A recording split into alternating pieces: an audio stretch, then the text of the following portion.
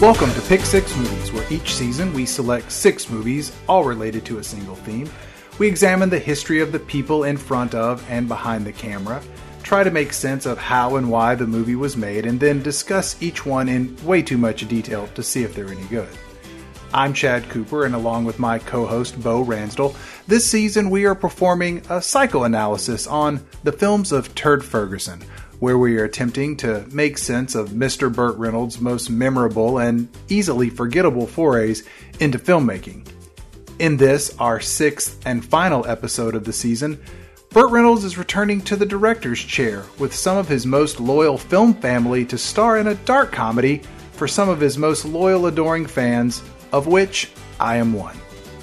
As noted in our premiere episode of this season, the first album I ever bought was the soundtrack to Smokey and the Bandit. Burt Reynolds is noted as my favorite movie star on an All About Me profile created when I was 10 years old, and I currently own an original printing of the paperback novelization of The Cannonball Run. I was, and still am, a huge fan of Burt Reynolds. And I could only think of one person that was a bigger fan of Burt Reynolds than myself, and that was Sterling Archer from the animated series Archer. Originally, I perceived Archer's love of Burt Reynolds as a kitschy admiration of a movie star from a time gone by. I thought this love of Burt Reynolds was in and of itself a joke, that a grown man could be so in love with everything associated with Burt Reynolds. However, over the course of this season, I've noticed a lot of similarities between Sterling Archer and his hero Burt Reynolds. They're both openly sexist, passively racist, semi-consciously homophobic. They love to drive fast cars and love to shoot loud guns. They have lots of gratuitous sex. More often than not, it's anonymous sex. They verbally point out other people's physical shortcomings. They think they are funny when almost everyone around them does not. They constantly laugh at their own jokes, constantly argue with others, and constantly point out the failures of those around them. They both behave violently, drink heavily, and swear constantly. In short, they're self-admitted assholes that don't really care what other people think about them. I've come to realize that Sterling Archer loves Burt Reynolds because Sterling Archer is, in effect, Burt Reynolds. And deep down, I love watching both of these two arrogant, self-aggrandizing, heroic goofballs. They make me laugh for all the right reasons, and in the end, all the wrong reasons. Which brings us to the final movie in our series. It has everything one could ask for from a Burt Reynolds movie. Gunshots, car stunts, misogyny, slapstick, suicide attempts, vomiting up prescription drugs, sight gags, vehicular homicide, pratfalls, funeral disruption, presumably real facial hair, definitely real toupee hair, low-grade hoarding, screaming at cats, mental illness, public masturbation, and we get to see the first-time comedic pairing of Burt Reynolds and the always delightful and brilliantly funny Dom DeLuise. So join us as we take a look at a movie that sums up all that we've come to know and love about a Burt Reynolds movie. From The Bandit to Stroker to Charlie B. Barkin, Ed Earl, Sharky, and last but not least, there's Sonny. We knew from the beginning there was only one place this journey would take us. Episode 6, The End.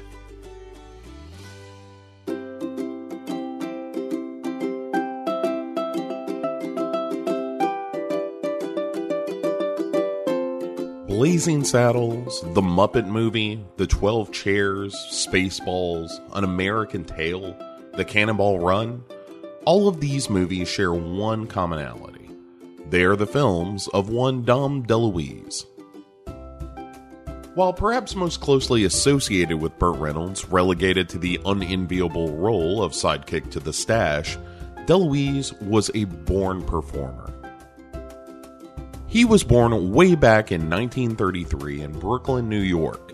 His father was a garbage collector, his mother a stay-at-home mom who raised Dom, the youngest, and older siblings Nicholas and Antoinette. He was a ham from an early age and graduated from Manhattan's High School of Performing Arts. He went on to attend Tufts University, but it was the stage that called to Dom.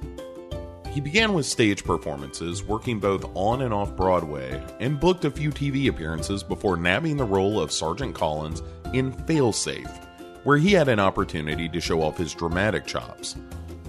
A few years later, he got called out by name in the New York Times review of The Glass-Bottomed Boat in 1966. Of the cast, critic Victor Canby said, quote, "The best of the lot is a newcomer, Dom DeLuise, as a portly, bird-brained spy."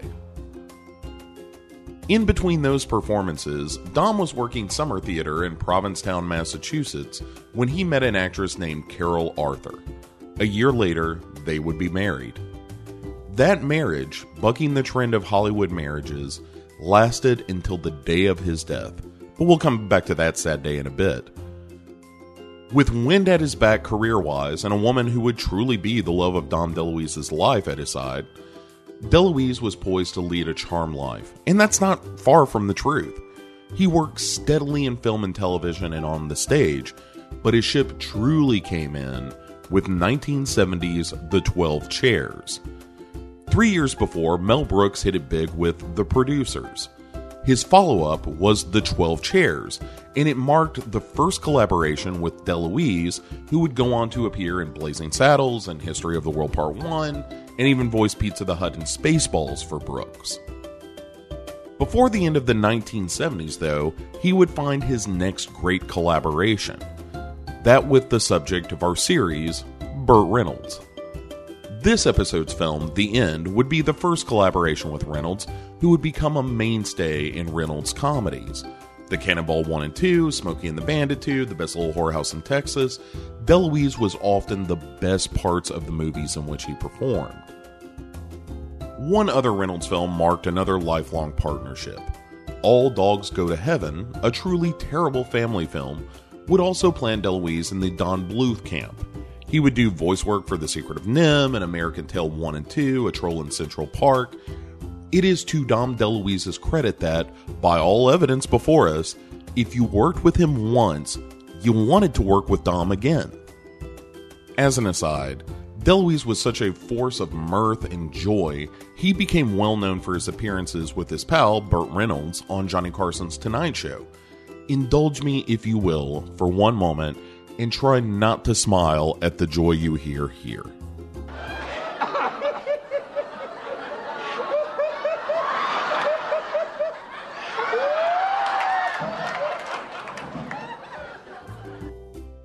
Okay, so we'll circle back to Dom in a minute, but let's turn our attention for now to the film we're actually discussing, The End. Directed by Burt Reynolds, his second feature, The End is the story of a terrible person named Sonny who is diagnosed with a rare blood disease and seeks to off himself with the aid of Dom DeLuise's Marlon Barunki. Aside from tackling dark subject matter in a theoretically light manner, the movie featured a veritable who's who of famous actors from the 1970s. Our old pal Sally Field is there as the younger girlfriend of Reynolds' Sonny Lawson, but we already know her. Next on our Battle of the 70s stars is Kristy McNichol as his daughter Julie. It's difficult to overstate how ubiquitous Kristy McNichol was in this period. She popped up on everything, from The Love Boat to The Bionic Woman, before appearing in films like The End, only her second feature, The Pirate Movie, and the truly uncomfortable Little Darlings. If you are of a certain age, you might remember her from the series Family or Empty Nest. Her last role was in 1998, and in 2001, McNichol released a statement saying she had retired from acting and would focus on her personal life. She worked with charitable foundations and taught acting, but it was her revelation in 2012 that she was gay and had been living with her partner for almost 2 decades that truly stunned people. Good for her, you know? Funny man David Steinberg, another Carson regular, pops up as Sonny's lawyer Marty Lieberman. Joanne Woodward, one half of the Joanne Woodward-Paul Newman partnership, appears as Sonny's wife, and old Hollywood royalty Myrna Loy shows up as Bert's mother, alongside veteran character actor Pat O'Brien as his father.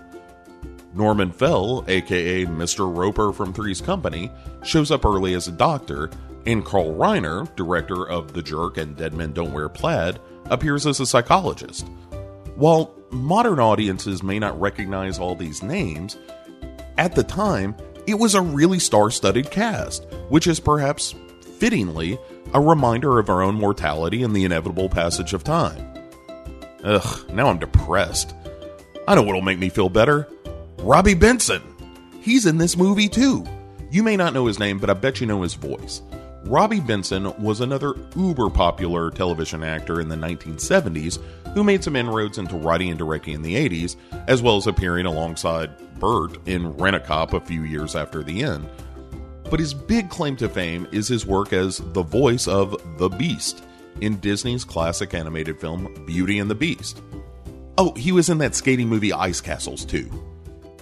The End is crammed full of famous actors of the time, but aside from Burt himself, the real star of the movie is the manic, multiple personality riddled Dom DeLuise.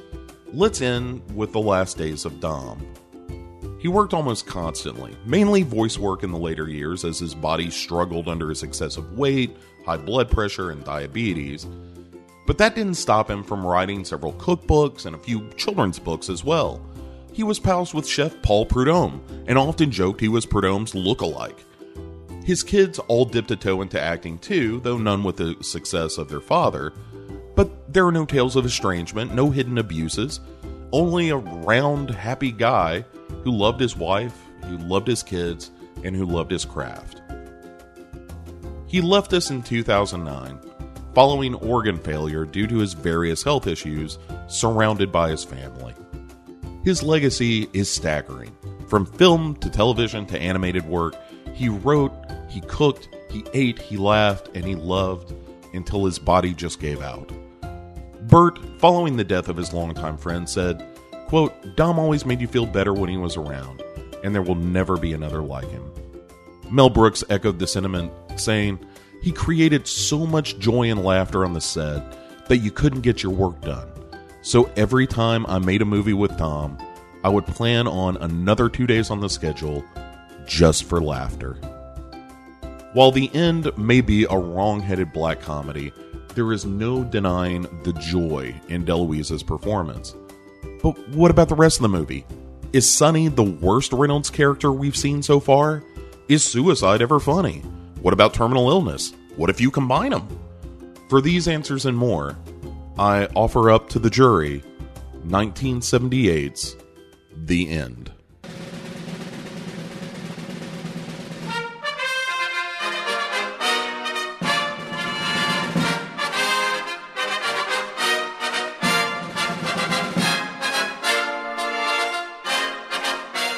Well, Chad, we have here before us tonight our final episode of Season 1. I'm feeling a little nostalgic. I feel like The End is the way to wrap up, not only because the title of the movie is The End, and that's kind of funny, but also this is the perfect blend of racism, sexism, assholery.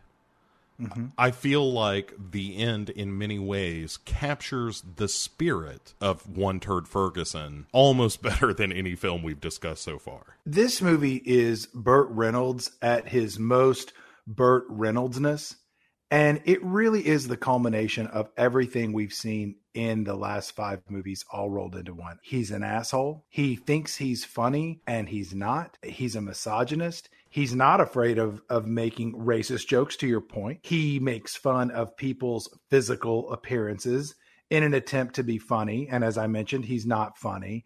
However, under the right circumstances as an actor, he is able to emote and handle some heavy scenes, surprisingly. There are a couple of moments in this movie that, were they in a different film, I think would be really poignant. Let us dispense with the fuckery and get right into the movie because we got a lot of ground to cover. The movie opens with voiceover from our pal Burt, and it is clearly a hospital setting. He is being asked to pee in a cup.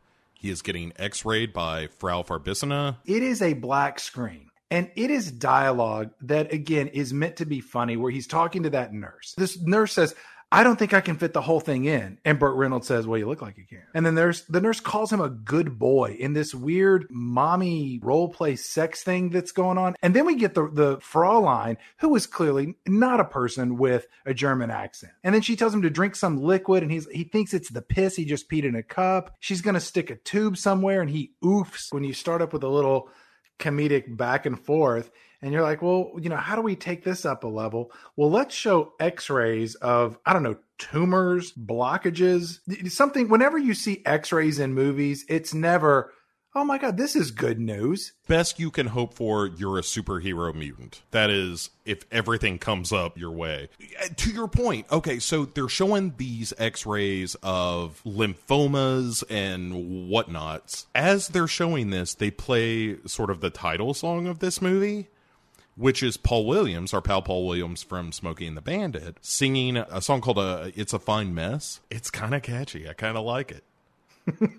I'm a Paul Williams apologist. I'm not going to back down from that. I like the man, and I think this is a damn fine piece of music. For so much of this movie that we've seen before, there are some things that we haven't seen before. And one of them is a bearded Mr. Burt Reynolds staring out a window, and the camera just holds for, in my opinion, an uncomfortably long period of time. I think it shows some confidence as a director, which of course Burt Reynolds directed this, that he is not afraid to show himself on screen. And his name is Sonny, but I refuse to call him that for the rest of this conversation. It's just Burt Reynolds. Because the name's right. Sonny. It's like, is it supposed to be like Willie Loman? It's a real 70s name. Like, you don't run into people named Sonny anymore. But back in the day, you had Burt Reynolds as Sonny in this movie. You had your Sonny Corleone. Yeah, like, you couldn't swing a dead cat without hitting a Sonny. And then they cut over to Norman Fell as maybe the worst doctor ever, or certainly the skeeviest. I think there's so much going on in this setup, because what we have is a character who's been told they're going to die. And it's very sad and it's very somber. And then when he asks the doctor, how long he has to live, the doctor says 1 year. And then Burt Reynolds' character starts crying, but it's played for laughs and it's not funny. This is how someone would normally react when being told you're going to die. This is the doctor scene from Joe versus the Volcano gone wrong. And then he says it could be as early as 3 months. And Burt Reynolds breaks down even more, and it's meant to be funnier, and it's not. It's more tragic. There's a point where he is rating his pain. He's like, Mr. Roper says, how do you feel today? He's like, I don't know, like a 6. And Mr. Roper says, as the doctor, oh, you rate your pain. How interesting. I'm like, isn't that the way it works? And he seems stunned by this, like it's a revelation. Oh, that's so interesting. That's how you do it? He's coughing and sneezing and blowing his nose, which, again, Burt Reynolds directed this. He told him to do, and it's meant to be funny, and it's not. It's just stupid. You know what'd be funnier? Instead of blowing his nose, if he was standing there with his pants down, wiping his ass. That would have been funny. That would have been funnier. Burt Reynolds tells Dr. Roper that I've not had much dignity in my life. And I wrote down, never a truer statement has been said, ever. I hated this movie. It's really frustrating. There are things I like about this movie, and that's what makes me even more frustrated with it. Like, this whole first hour of the movie is awful. It came out, like, a year after Smokey and the Bandit.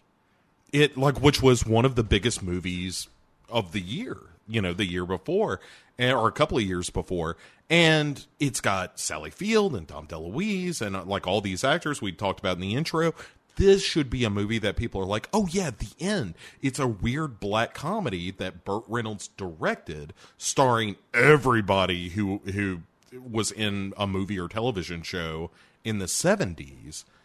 And it's so bad that we have all just collectively agreed to forget it.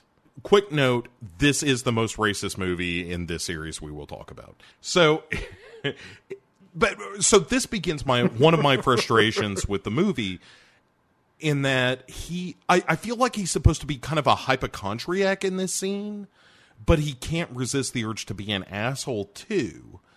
And then we go outside of the office where the secretary is like, do you want to make another appointment? And he's like, no.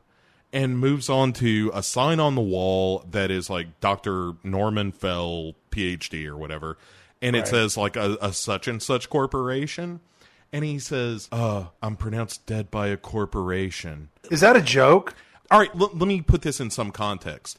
This is the same era of The Incredible Shrinking Woman, and it seems like the 70s was the sort of the awakening of like, maybe corporations aren't great for people. Would it be funny if in real life someone was told that they were going to die, then they walked and got on an elevator, and then when they got in the elevator, they had an emotional breakdown? Would that be funny? If you're crying and the sound of your crying is it goes on too fucking long, which is the whole problem with the first hour of this movie. They move away from him the way that the Ghostbusters move away from, the first time that Proton Pack is turned on. Like, he's weeping and crying, and people just like slowly shift into the corner to get away from him because I guess his sadness is somehow catching as well. The entire show is worth it for that reference and the fact that I thought of it as you were saying it.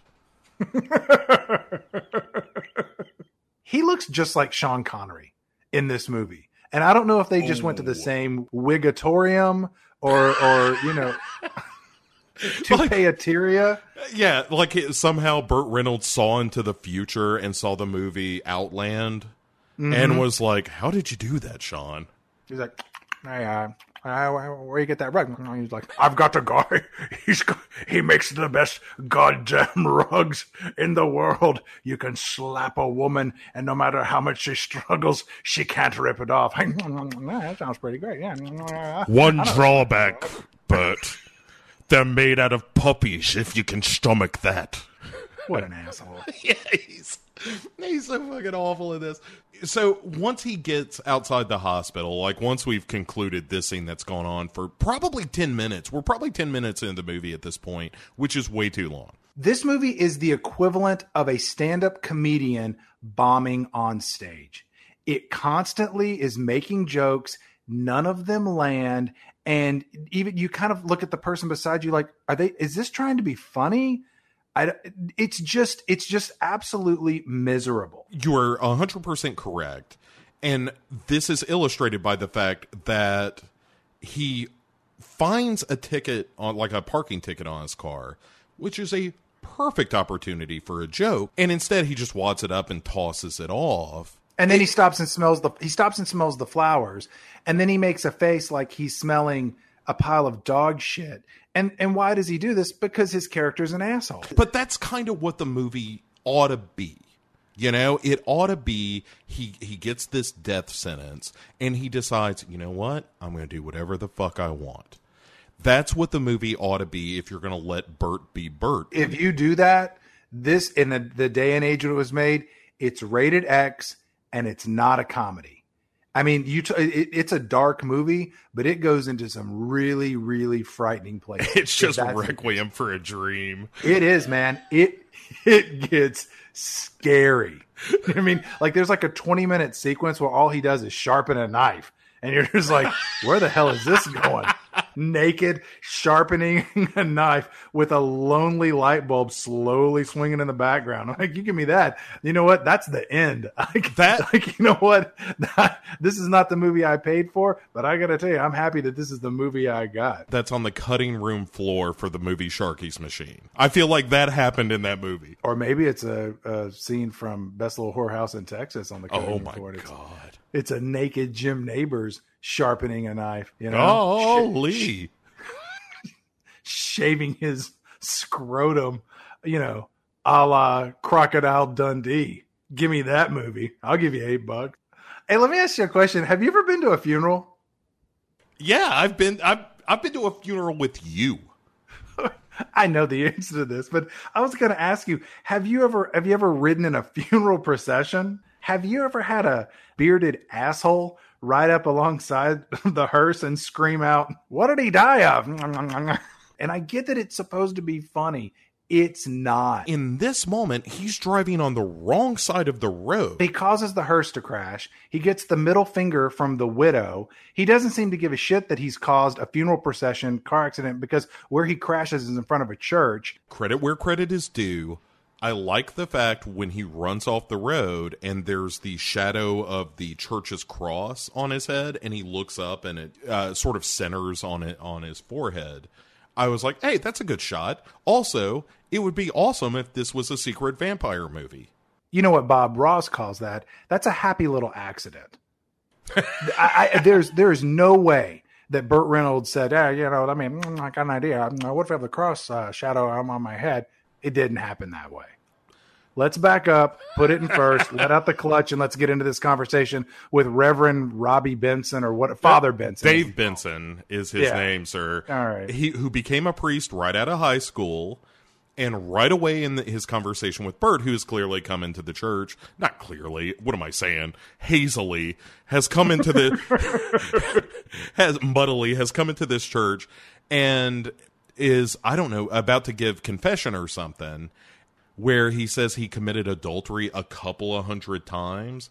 And the whole time that he's rolling out this list of sins, Robbie Benson, a.k.a. Dave Benson, clever at the end, is listening to this confession, and he's taken off his collar and is annoyingly popping it in his mouth as he's like, and then what'd you do?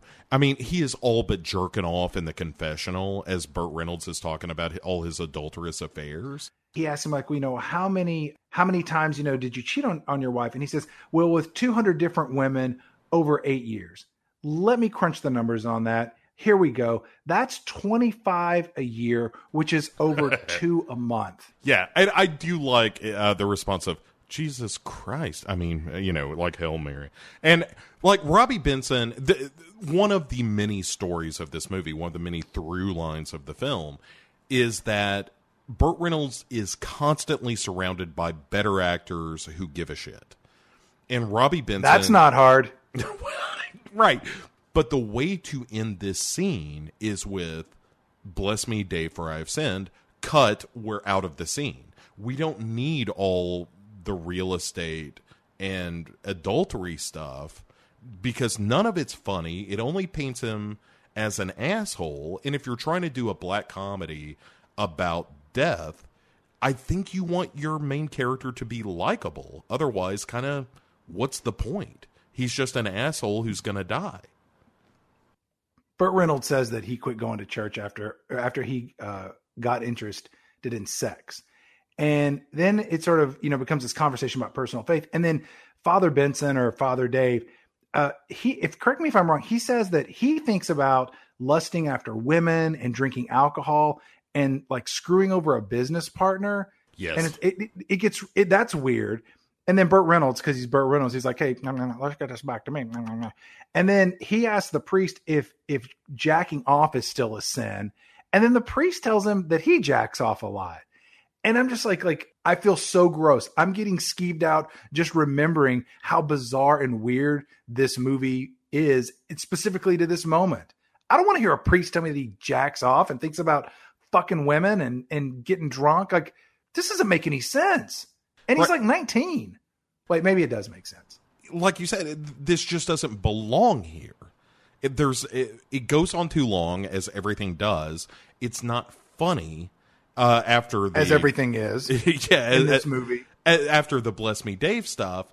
And when we finally get out of there, get out of the church, we immediately go to a hospital where Bert is again trying to up his asshole quotient in every scene, because he starts harassing an orderly. Where do they keep the dying patients right now, huh? And I do like the fact that that this character is like, man, I'm a singer. I don't take this shit to heart. And he's like, people are dying here all the time. And I like his character a lot. I think he's got a real I don't give a fuck attitude that I appreciate. But Bert is like, no. We're the ones who are really dying. And he's like, yeah, go up to the 3rd floor, which is the intensive care unit.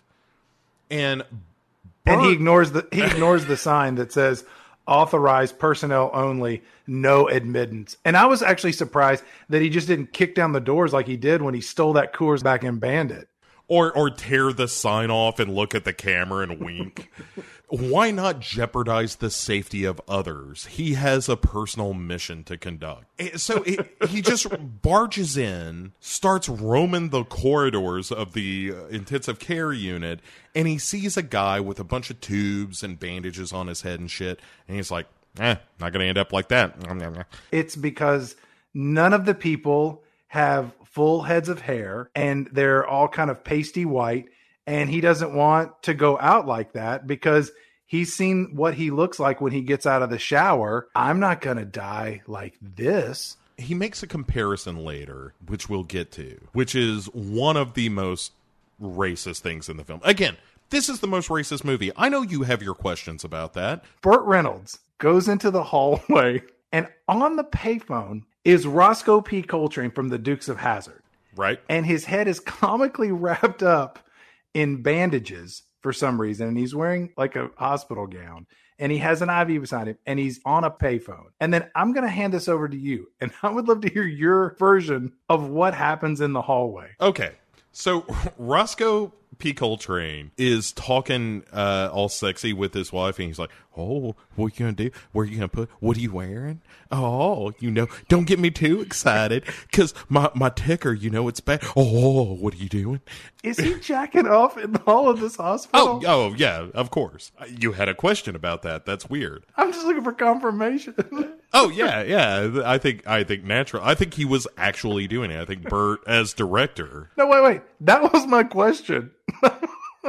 Hey, I don't. You're talking all sexy, but I don't see you cranking it.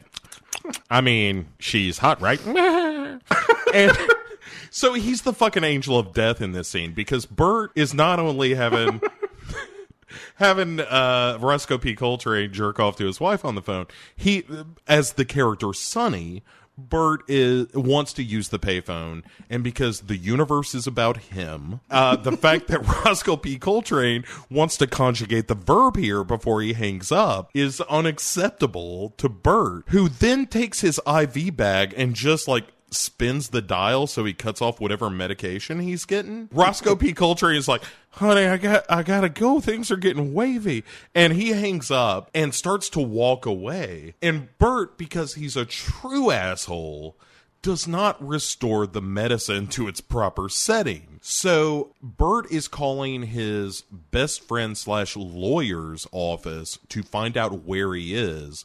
We see Roscoe P. Coltrane in the background slowly losing consciousness. He murdered him, right? I mean, that man's dead. Maybe. He's in a hospital and in the intensive care unit, so I think he stands a shot.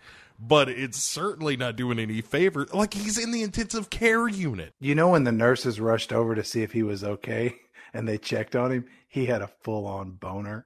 It's probably how they took the pulse. I was like when Burt Reynolds comes up and he's like, yeah, get off the phone. Roscoe P. Coltrane tells him to fuck off. I was like, good for you. You know what? You're in the hospital. You're wanting to have phone sex with your wife and masturbate in a public forum. You're standing your ground.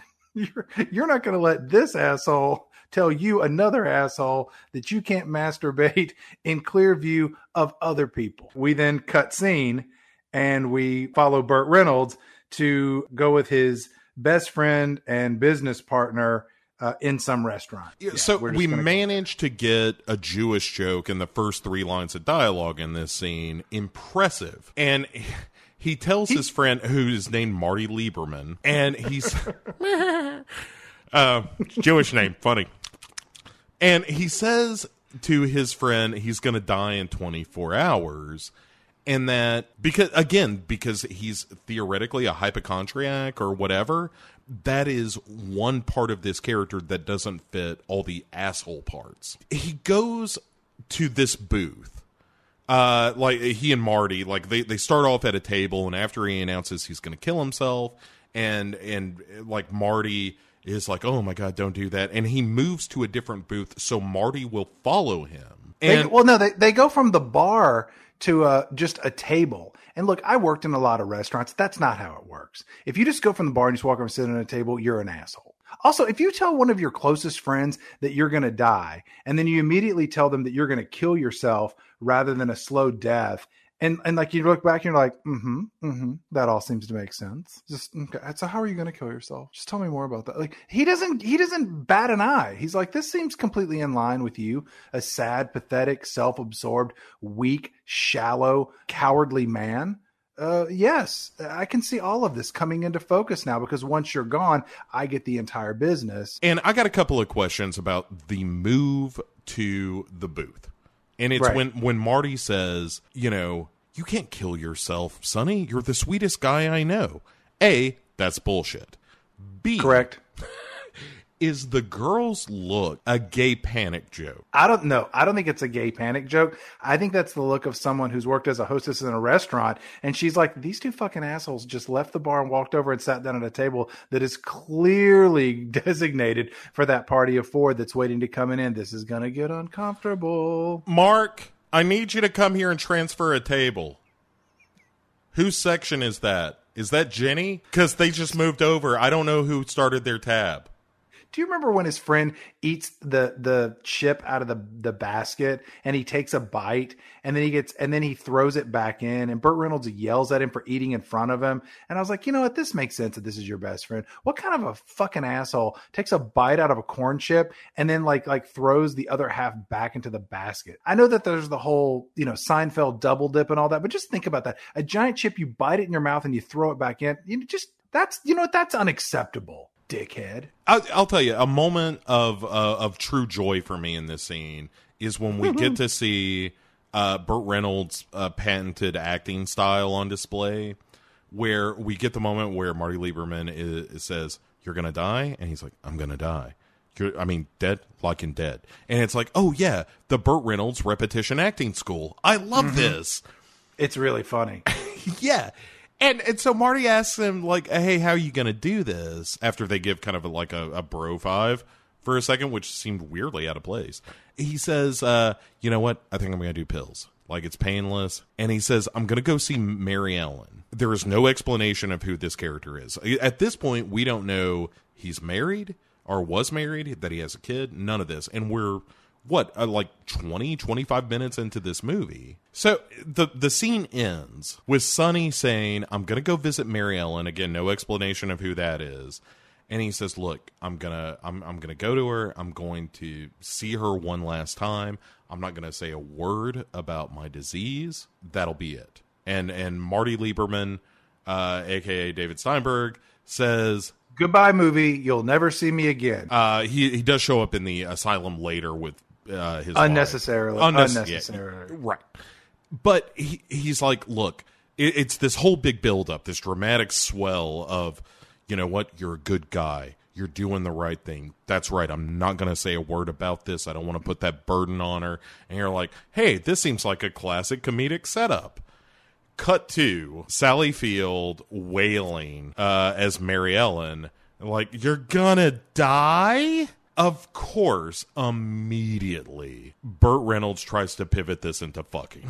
As Burt is sort of using his impending death, as a means to get in her pants, there's one leering shot of her where he's kind of looking down her top a little bit, and she's kind of oiled up, and it's sort of that John Kricfalusi, Ren and Stimpy close-up static shot of something where you're like, there is way too much weird detail in this shot that doesn't exist in the rest of the movie. If you're going to tell your girlfriend that you're going to die and she's upset and you're upset, and to your point, what does Burt Reynolds do to sort of ease this painful moment? He pulls up her dress with his teeth and then immediately puts his big bearded face next to her vagina. And then she rightfully objects. He says, "It may be my last meal." Then there is a quick jump cut to a cat meowing. And it's like, oh, it's a pussy joke. Right. And it's just, it's so stupid. It's not funny. I mean, I was trying to think of anybody I know that would watch it and be like and laugh. It's just jarringly and stupid. Speaking of idiots, so these two decide to fuck, and Bert is apparently getting off by looking at a hula lamp. Prior to them having sex, Sally Field is weeping like Lucille Ball. I mean, she kind of reluctantly agrees to have sex with him. There's no motion. He's like just laying on top of her. It's like some sort of weird tantric sex that the two of them are having while he, like you said, while he watches a hula lamp dance, and Sally Field's on the bottom just trying not to make any noise. Yeah, I don't understand the purpose of this scene of like, okay, so he's involved with a woman who is a hoarder and a cat person who's unsanitary, who arguably smells. She's really cute. I mean, Sally Field is an adorable woman and a wonderful actress. It's a shame that all of her talents and natural beauty is being squandered away on a role that should have been played by some sort of a troll man. But also, what does it say about his character? You know, because I keep looking at this through the shifting sands of who this character of Sonny is. That before, like the scene before, he's saying like, "Hey, I'm going to take some pills. I'm going to go out with some dignity," that kind of thing. And in this scene, he is mechanically fucking his younger girlfriend. I don't understand what this scene is doing in this movie. She has bras just hanging up randomly in her kitchen. I mean, who doesn't, man? But moving on, he's talking with Sally Field.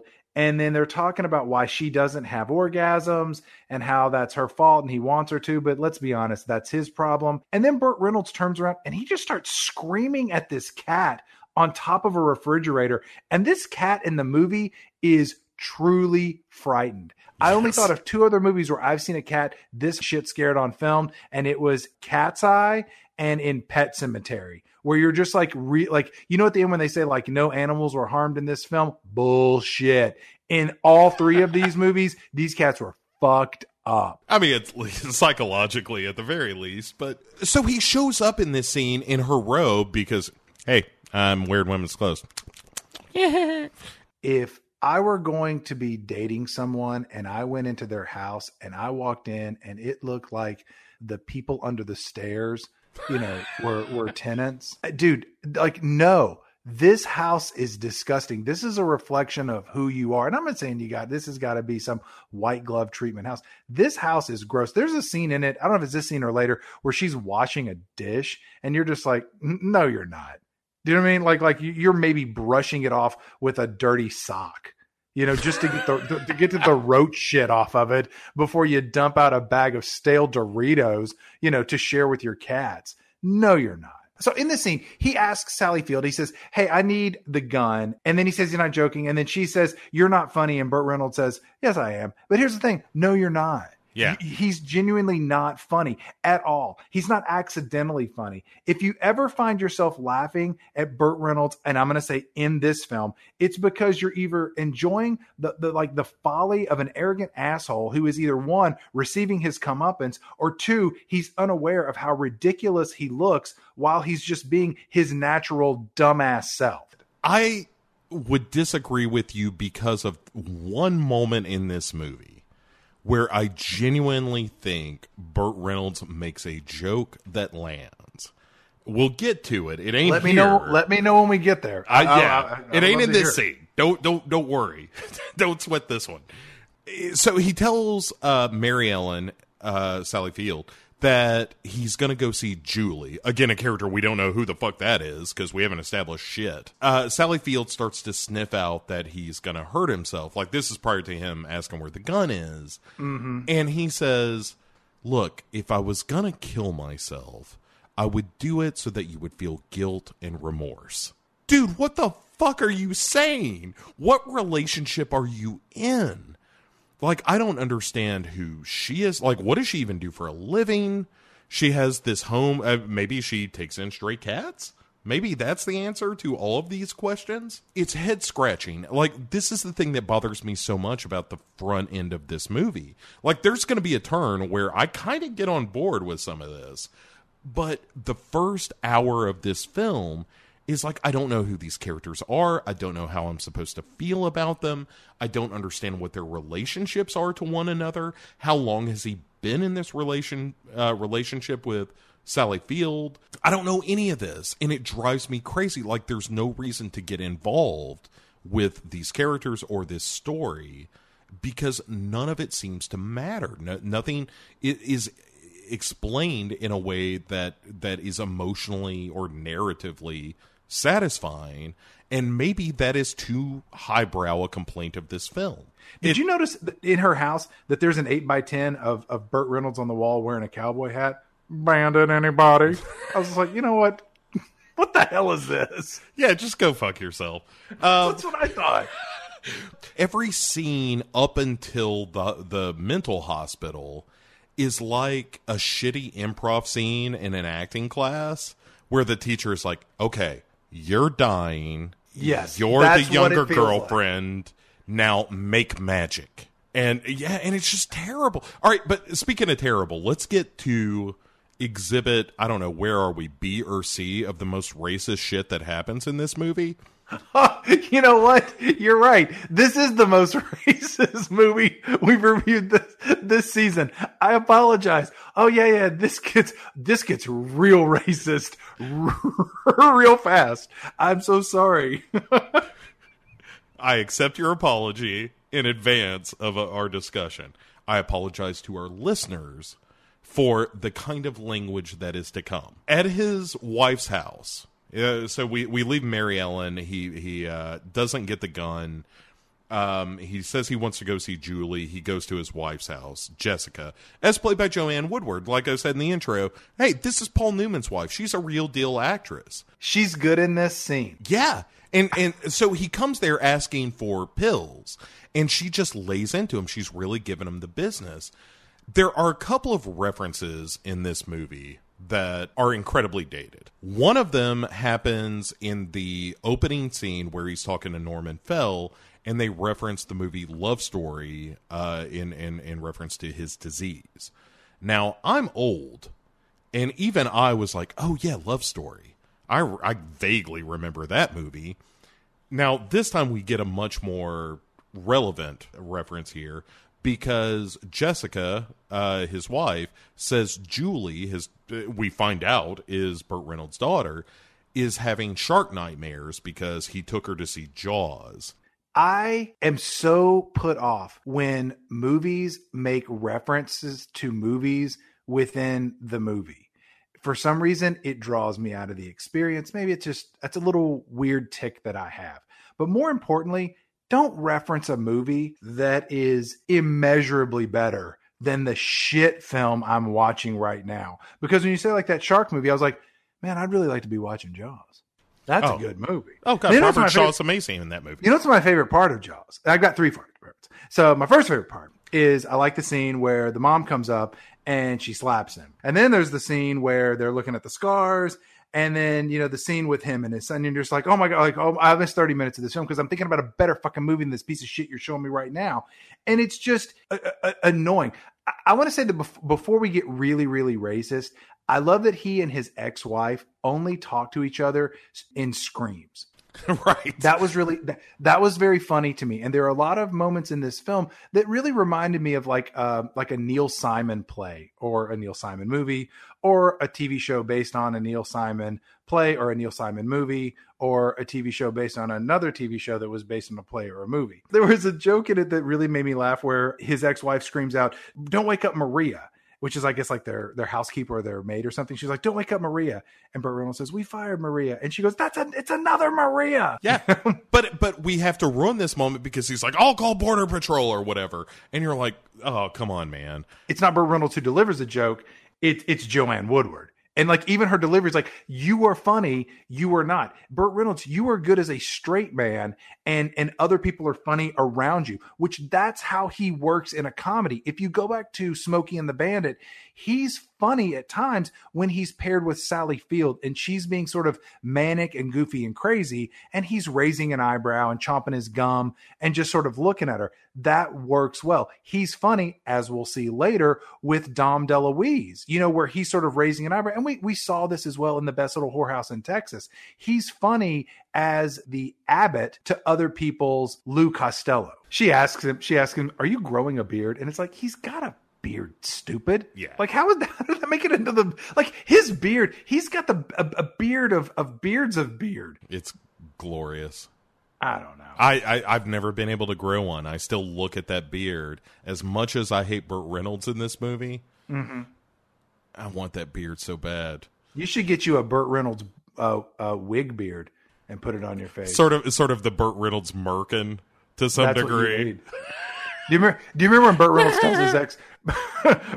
tells his ex-wife, because you know how he's constantly manipulating women, not only in this movie, but in every movie we've seen. And from what little I've read about his personal life there as well, but he's talking to his ex and he was like, you don't care about me. And then Joan Woodward just throws back, no, I don't.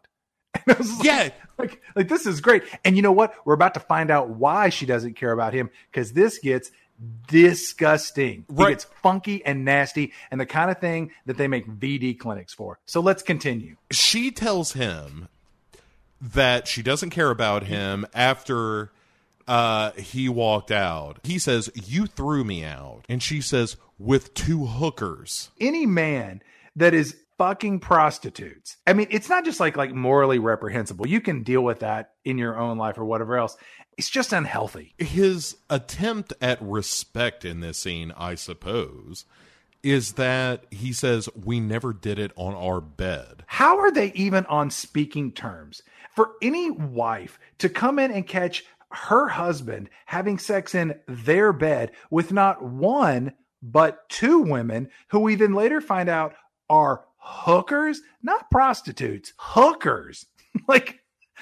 The fact that there what is your what's your line in the sand between the two? I'm curious. Business cards. All right. I was going to say street versus office, but all right. Let's talk about this Rolls Royce that drives up. All right. So we have a character that shows up who is Joanne Woodward's lover. He's Hispanic, but let's put this all together. He's driving a nice car. He's going to English classes. That's how they met. He doesn't seem like a bad guy. And when Burt Reynolds is like, look how young he is, he is clearly enjoying making her feel terrible. He asks her, where are you going?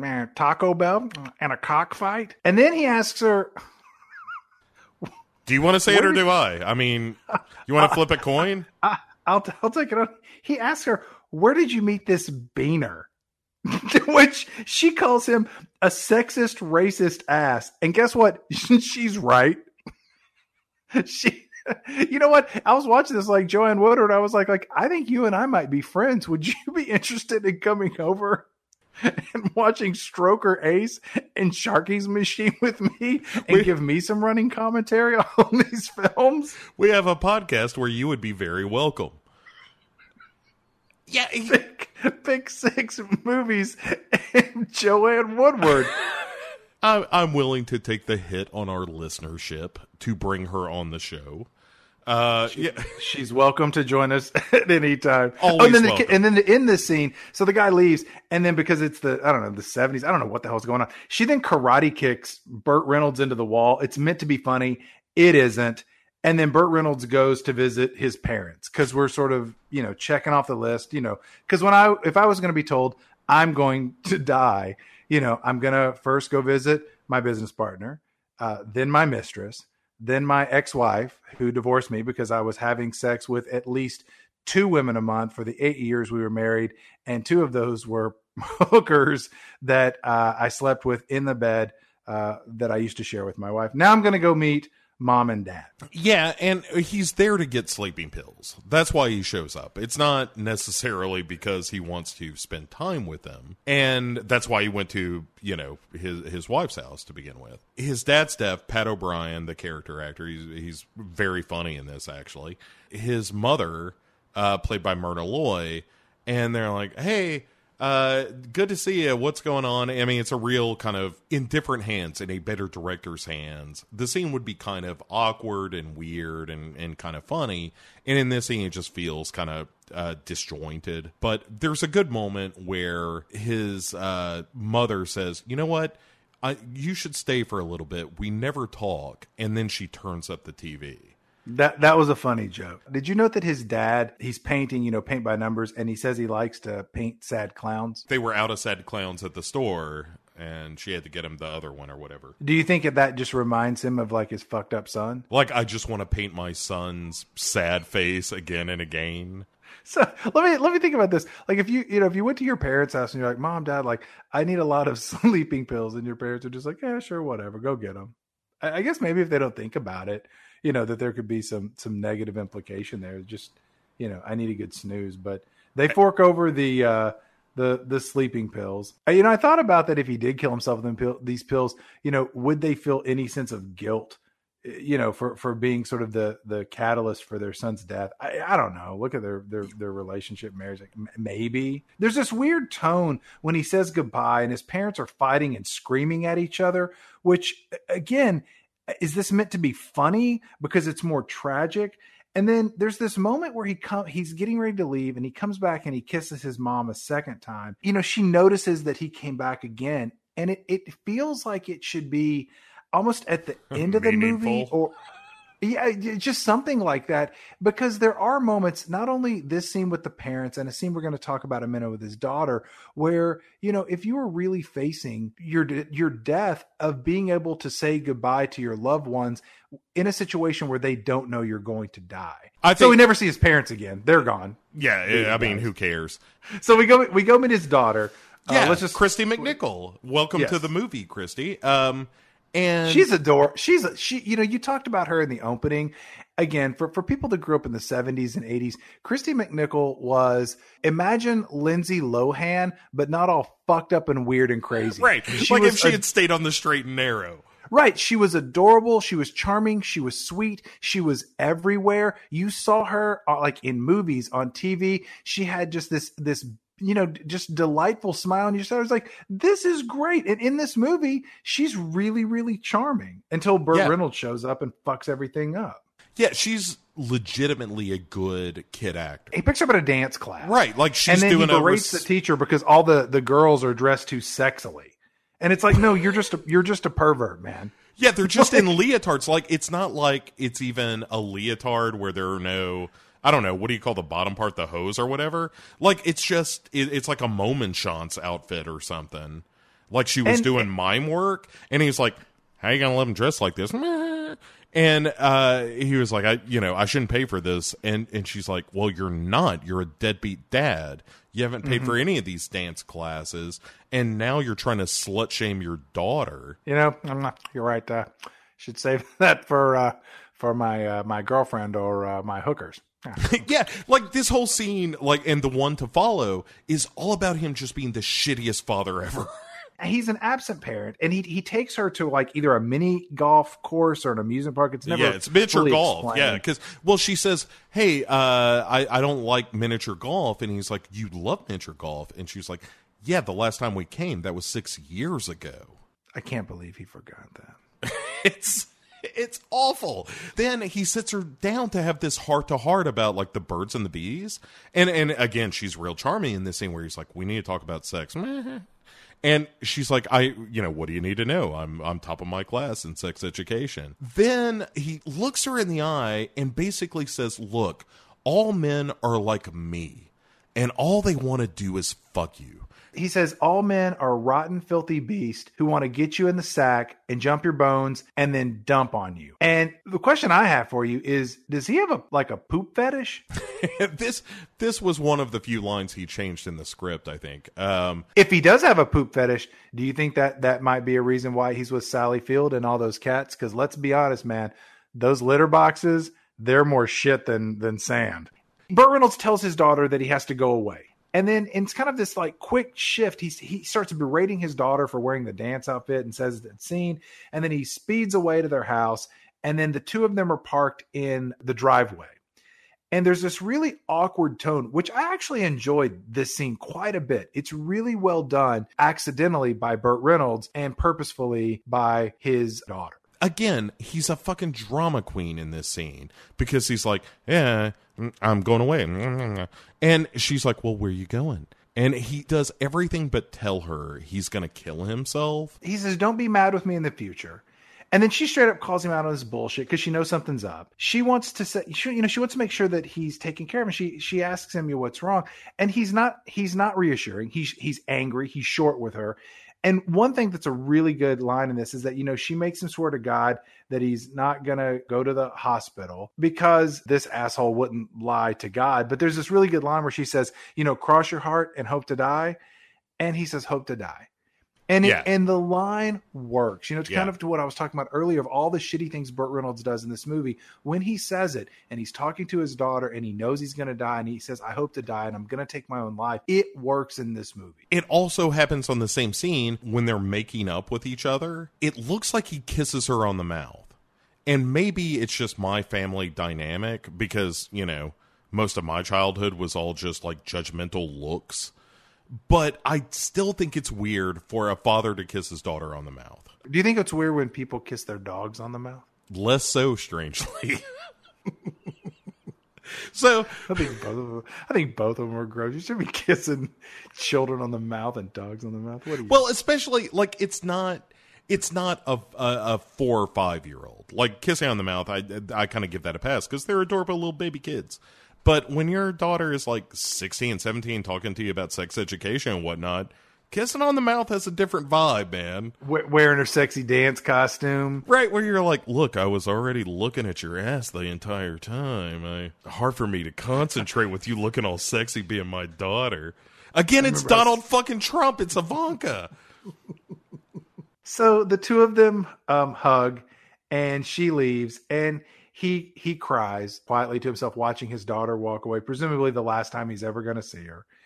And then let's get this show on the road. Burt Reynolds is in his house. He's ready to die. He has lit way too many candles. And then he starts to sort of reminisce about his life, and he's looking at photos of himself in, I don't know, some sort of a album or a baby book. And there's only 2 pictures that he notices. One of them, it's him as a baby and he's naked and he's like, man, what an ass I had. Right. And then the next one, it's a photo of him like playing football, and he's like, I could have been an All-American. And then he's like, well, time to go night. I had a great ass. I could have been a great football player. I don't know. I'm doing like a terrible Elvis impersonation. It should sound like more like this. Like had a great ass. Could have been a great football player. Well, time to go to Sleepy Town. So he has a cup full of pills that he pours out. And why does he pour them out? That doesn't make any sense. If you have a big cup of pills, here's how you do it. You dump them in your mouth. You take a giant bottle of vodka or whiskey and you glug, glug, glug until you can't glug more. Then you glug some more and then you're dead. That's it. That's how the game's played. Let me say, not saying I speak from any sort of experience, but if you were going to kill yourself, you make a scene of it, right? Like you're pouring them out on the table, you're noticing the colors, maybe you arrange them into some shapes first. This is the last thing you're ever going to fucking do. You might as well treat it with a little bit of care. Look, you have an audience of 1. That's you, all right? Just knock it out. But he says, this is the coward's way out. Sure. Of course, that's why I picked it. I have no reason to like this character. Right, like he takes the mouthful of pills, like takes a big handful of them, and then grabs like a half gallon of milk, drinking straight from the half gal. Respect that move. Yeah, he lives alone. He can pull that off. Sure. Then it turns out it's rancid. He kind of spews out the rancid milk and pills all over the glass table. Do you remember what he yells out after he drinks the milk and spits it out? He yells out, shit, fuck, and caca. How is this PG? That is a real head scratcher. Not just for the language, but just everything about it. like you should make it X. The fewer people that can see it, the better. Yeah. So he finds some vodka, which seemed like the logical choice all along. Like if you're taking pills, you wash it down with some booze because that's greasing the rails. And he starts chomping on potato chips, and he's like, oh, Can't he just one? Right, like at this point, it's like movie drunk where he takes 2 drinks and he's starting to get all, and so he picks up the phone and calls a helpline. He sees it in like a newspaper, like a suicide hotline. Yeah, it was like an ad in a magazine or some shit, and he calls the line and it's a recording that's like, hey, don't do anything rash. Wait for just a second and somebody's going to be here to talk to you. And he behaves as if he doesn't understand how recorded voices work. He keeps talking, and he's such a dummy. And at the end of it, he calls the recording a twat. Again, it's not the worst thing that happened in this movie. I mean, it's terrible. He's an awful person, but I like the word. So after the vodka's gone, he's surrounded by the photos of all the people that he went to visit and all these candles. I just want to pause there for a moment. Did everything that we discuss happen in one day? Like doctor's office, funeral, church, hospital, Sally Field's house, ex-wife house, parents, daughter. He goes home to commit suicide. I mean, look, that's a full day. And as a film viewer, the fact that it's taken almost an hour to get here feels like a full goddamn day too. And then he says he forgot to write a note. You know why? Because he's a self-centered asshole. I'll tell you. All right. Before we get to the note thing, here's the 2 moments I genuinely like in this movie. Here is the one joke that I think is an intentional joke from Burt Reynolds that made me laugh in this film. And it's when he sits down to kind of recollect all his pills and shake out all the rancid milk and whatnot. And he gets them in his hand and he starts to throw them back and reaches for the milk again. And kind of under his breath, he goes, oh no, and puts it aside. It made me laugh. I think it's a good joke. See, when that happened for me, I didn't think that was a joke. I think that was just him making a mistake. Of like, oh no, I shouldn't know. All right, maybe I'm giving it too much credit. But so he chases those pills down with vodka, and he kind of kicks back on his sofa. And there's this moment again, like a really nice, poignant little moment that would be great in a different movie, where he says, "I never even had my own dog," and it's like, oh yeah, one of those regrets of life. Like as you're coming to the end, a very simple little thing that defines so many other people. In this scene where he's laying there on the couch and he's taking the pills, and it's like, that moment where you've passed the point of no return. This is the end. He's going to die. And we get probably the best of the movie. Here's a little secret tip for everybody, is that when I watch these movies, I always have the subtitles on, because there are always hidden gems that you're not going to pick up on. And when he goes, the subtitles referred to this as sobbing, which made me think we may have been misinterpreting his signature laugh for 6 films. This has basically just been a cry for help, that every time this bizarre affect spurted out of the mouth of one Mr. Burt Reynolds, it was like a release valve for all of the emotional pain that has built up inside him over all these many years. And I was on the same page, because I do the same thing. I one of the viewings I do of the movie has subtitles on, and I remember noting like, oh, that they call that sobbing. And it had turned me around for a second. I was where you are until later in the movie, where the same sound is called a chortle. And a chortle is a far cry from a sob, sir, and I think that is closer to the truth. I'm going to write a strongly worded letter to the subtitle people. Tell them to get their shit together. Dear subtitle people, is that how that begins? Yeah. He says he's going to write a note. He decides to write one to his daughter because she's the most responsible of the bunch, and we can all agree on that. And then he just kind of lays down, and then what you should do is fade to black, but we don't. There's a hard cut to the next scene. And let me just say right now, much like Stanley Kubrick's Full Metal Jacket, when Pyle commits suicide, we come back. And our main character is in a wholly different movie. The whole first half of this is this one thing. And then we cut to this, and we are in a mental institution. This is 2 separate films slapped together that just by some weird twist of fate has the same protagonist in both of them. It's the From Dusk Till Dawn of suicide films, certainly. And then, Burt Reynolds is in a mental institution, and when he wakes up, the first words out of his mouth are, "Goddamn son of a bitch," which is how I think most of us wake up in the morning when we rise from our slumber. And we get introduced to the best character in this whole film.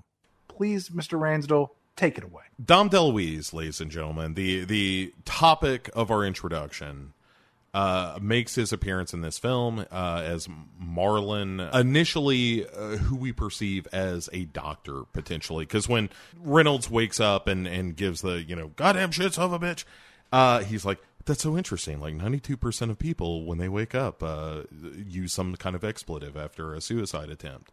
Then we are just treated to what I like to describe as a DeLuise tour de force, where we get the immediate revelation that he's not a doctor because he's wearing a suit jacket, and when he stands up, we realize he has no pants.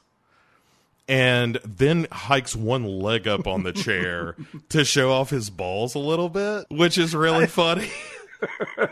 There is actually a YouTube clip of only this scene, and I would recommend very much watching that. We will post that on our website. Please go there and watch it. If that exists, it will be there. The meat of what Dom DeLuise conveys to Sonny in this scene is that his father, he's Polish. I'm going to give two caveats here, and none of them are an exception for me or you.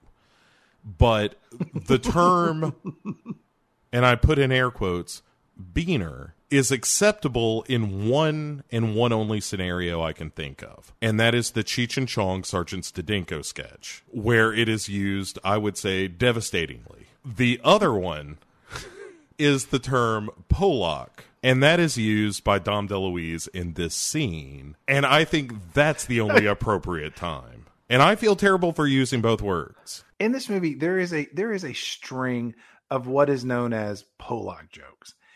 For those who don't know what a Polak joke is, it's essentially like an ethnic joke that is intended to mock Polish people. And probably an equivalent today would be like a dumb blonde joke. Right.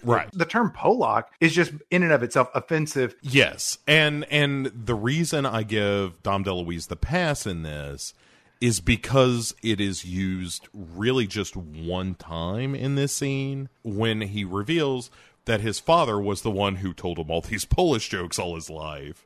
Does that make it okay? That's like saying, I've got this racist friend who said this thing. It doesn't You're really make it, talking about yourself, you racist jackass. Like all these Polish jokes, they're totally tasteless, but they're funny in Dom DeLuise's mouth. They're stupid. They're stupid. I mean, again, are they offensive? Yes, kind of, sort of. But again, I think you're spot on. The way Dom DeLuise sells them, it's almost like it pains him to say them out loud. Yeah. Because, they're so hateful and harmful to him. But at the same time, there's kind of like this, the joke is like he's trying to keep it in his mouth and it escapes despite his protest. I also say there was a line that I laughed out loud at where he's talking about his dad. And he's like, I remember my dad, he's like, he was sitting in his favorite sweaty undershirt, drinking beer, eating chili with his fingers and watching celebrity bowling. And it was the chili fingers that made me laugh. Yeah. Because he follows it up with saying, like, we were having a perfectly wonderful time. Like, all of that was great. And it's not even a joke. I mean, there's just an assumption that this was an accurate description of his dad.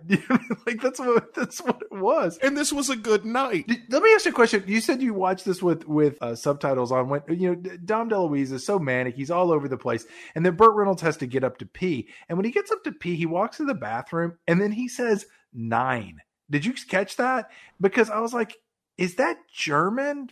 No, I think it's the pain. He's rating his pain. Thank you, because I wrote in my notes. I was like, "Is he saying something German? Is this relating to the Polish remarks? Is there something going on?" But that makes a hell of a lot more sense. Burt Reynolds goes in the bathroom, right? Because he doesn't want to pee in the the bedpan, And there's a great line where Dom DeLuise is like, boy, you sure got a lot of rules about peeing. And because he's like, I can't pee with the nurse around. And I can't pee with the door open. And so he closes the door, and Dom DeLuise goes up to it, and he does this great bit where he kind of tries to knock on it and then just wipes the knock away. Again, just an amazing comedic performance from him in this scene. Burt Reynolds busts out of the room, and he's like, hey, there's no mirrors. How am I gonna, there's nothing sharp. I can't kill myself with anything. And he's like, there's not even a mirror. How am I gonna look at myself? And I'm like, you fucking narcissistic asshole. That just ended with, I can't kill myself with this stuff. That's all we need. The movie this should have been is your first act is the first hour of this movie. Then you get to the hospital, and the whole rest of the movie is Dom DeLuise trying to kill Burt Reynolds. The movie should have started with Burt Reynolds opening his eyes. I don't need to hear goddamn son of a bitch. Yeah. Opening his eyes in the insane asylum with Dom DeLuise beside him, showing his balls, and that he's not a doctor. And then if you want to do some sort of either flashback, or instead of having him go to visit all of his family, have them come to visit him. And throughout the course of this movie, Dom DeLuise is trying to help him / kill him. And he figures out that he should not, he doesn't want to commit suicide. He wants to live. That's the movie that this should have been. It shouldn't have been all this somber, unfunny, self-aggrandizing that we got for 60 plus minutes in this film, until we got to a point where here's a character that we genuinely enjoy. Yeah, and their relationship with each other is interesting. But anyway, all right, so that I'm glad to know that you've been thinking about this too. So way too much.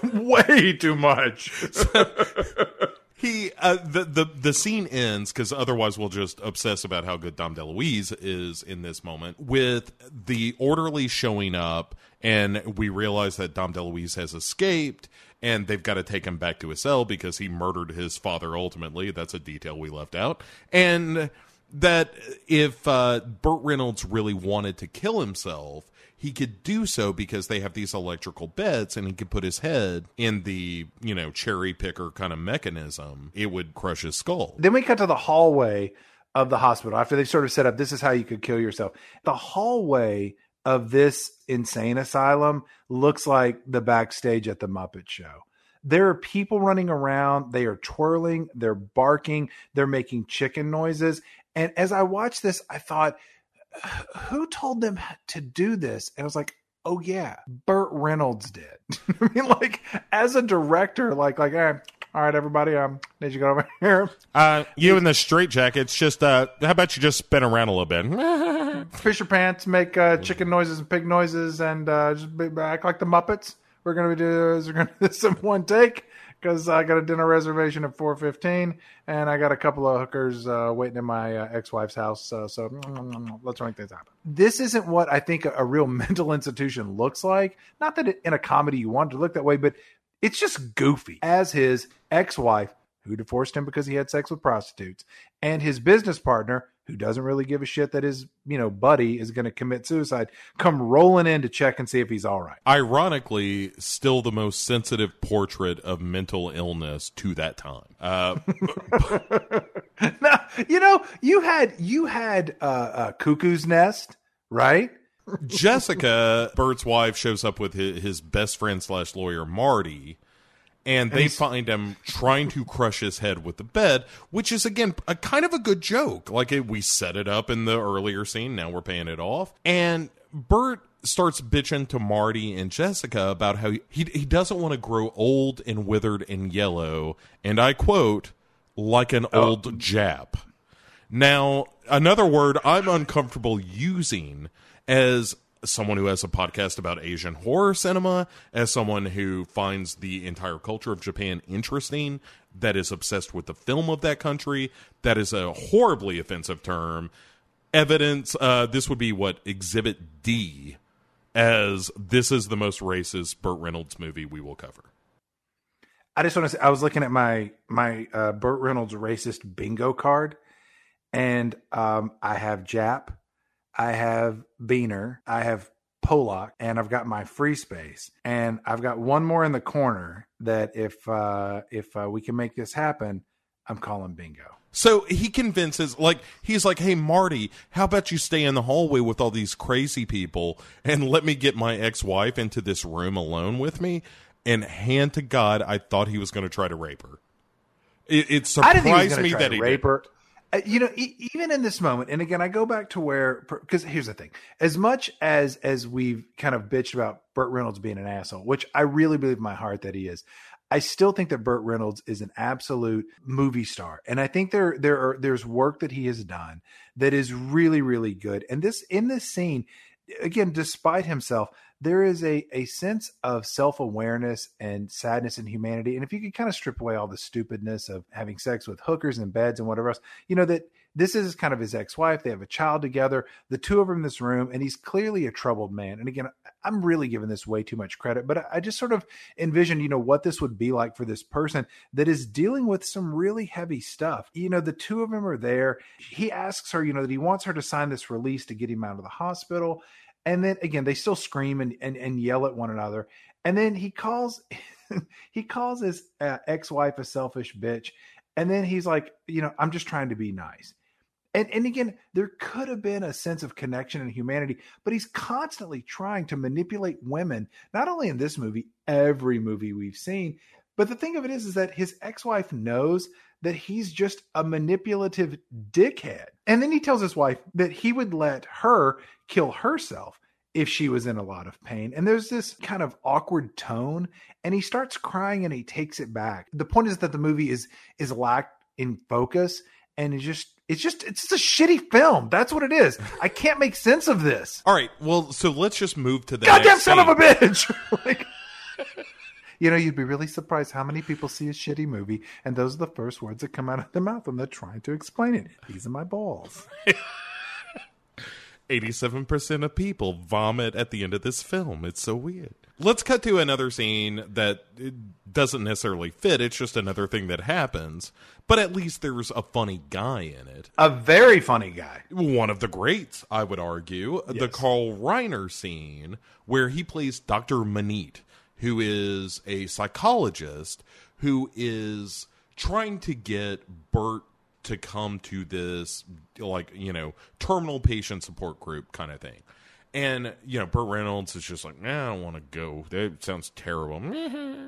And Carl Reiner reveals that he himself is a dying man, that he has a serious heart condition, and that, he lives with death every day, and that he still embraces life. Burt is just not having none of it. He's like, I want to kill myself. I get a hard on when I kill myself, he says. You said that like that's a weird thing. The erection part when you're trying to commit suicide. Oh, is that your thing? Because usually when I do it, I have to see someone getting killed, and that's what gets me off. Sexuality's weird. It's a spectrum. So Manit, Carl Reiner says, hey, if you really wanted to kill yourself, why did you start your suicide letter with an apology to your daughter? Which is a fair point. And Burt flips out and he says, I just don't want to hurt. I don't like pain. It hurts me. Which is a clear reference to a line from Daffy Duck, which I found personally offensive. How dare you, sir? How dare you? Right. I know Daffy Duck, sir. I have watched Daffy Duck for decades, sir, and you are no Daffy Duck. So when he's talking to this doctor, Burt Reynolds, he sits on a leather chair. And I just want to point out, he sits with his ass on the back of the chair. So his feet are where your ass goes. His ass is where your head goes. It's the most asshole way of sitting on a chair, period, let alone like a leather chair. And then Dr. Carl Reiner tells him, he wants him to read a pamphlet. And then these pamphlets are up on a high shelf. Dr. Carl Reiner jumps up to get the pamphlet off the shelf. He exerts himself somewhat, and then he dies from a heart attack. Have I left any detail out there? No, I just want to point out that literally as I look at my notes, one of them is he even sits like an asshole. I'm just glad we're on the same page there. I'm willing to take the stand right now that the only time it is appropriate to sit in this fashion is if you are convincing teens to get off drugs. Or if there's a flood. Or maybe if there's a mouse and you're an elephant. You know what? We've got the 3 use cases, and in this situation, he's none of them. Right. So, yeah, Carl Reiner, like, he gets, after jumping for the pamphlet, he has a heart attack and, lays out. And as the secretary rushes in and whatnot, someone asks him, like, what happened? And Burt says, I liked him. Which, again, is like, I see where that line would work, and it's just not here. This is the second person that he's killed. I'm just, again, checking my bingo card. He killed a masturbating pacemaker patient. I have that on my card. And then he kills doctor with heart condition. Now, those are vertical. I still don't have a bingo, but those have both been checked off as well. We then cut to a scene where Burt Reynolds is sitting on, is it that he's sitting on a bench? Yeah, he's out on the grounds of the hospital, and finally Dom DeLuise pops back in, which it seemed like forever since he was here. And he's just like, oh my God, he's like, I can't believe that I found you. This is crazy. It's you and me, we're best friends. I can help you commit suicide. And he was like, there's only one place on this whole property, the tower, where they don't have bars that are over all the windows, which again doesn't make any sense. That's the number one place they're putting bars in a nut house. Doesn't look like a great place. It's one of them 60 Minutes hospitals. They don't worry about too much. Right. Well, this is the 70s. This was back when you had lawn darts and you could, and like edible firecrackers. And Burt Reynolds and Dom DeLuise, they go to this tower. And they do this bit where Burt Reynolds wants to jump to his death. There's a lot of improvisation between Dom DeLuise and Burt Reynolds about whether the fall would be high enough. A lot of what I would call failed attempts at physical comedy. Burt Reynolds slaps Dom DeLuise in this scene, which I got to tell you, you can't be slapping people like that. And again, it hurts my heart a little bit because I love Dom. He's murdered 2 people. He's caused a car accident. This is now multiple counts of battery. In this scene, Dom DeLuise kisses Burt Reynolds. So let's throw in a little dash of 1970s homophobia.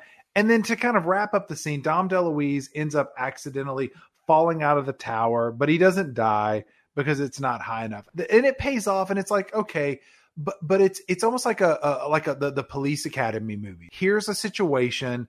Let's let the character spin around, and then we'll have a little... That's what the movie ought to be. It should be, going back to Mel Brooks, it should be kind of high anxiety. Of let's do these weird little set piece comedy scenes, and it's all about, like, hanging on the premise of this dude is trying to help one guy commit suicide who no longer wants to. Or maybe he does, and he's trying to figure out, do I want to live or not? That's the movie. All that bullshit that we talked about for the first hour plus of this episode. Right, forget all that.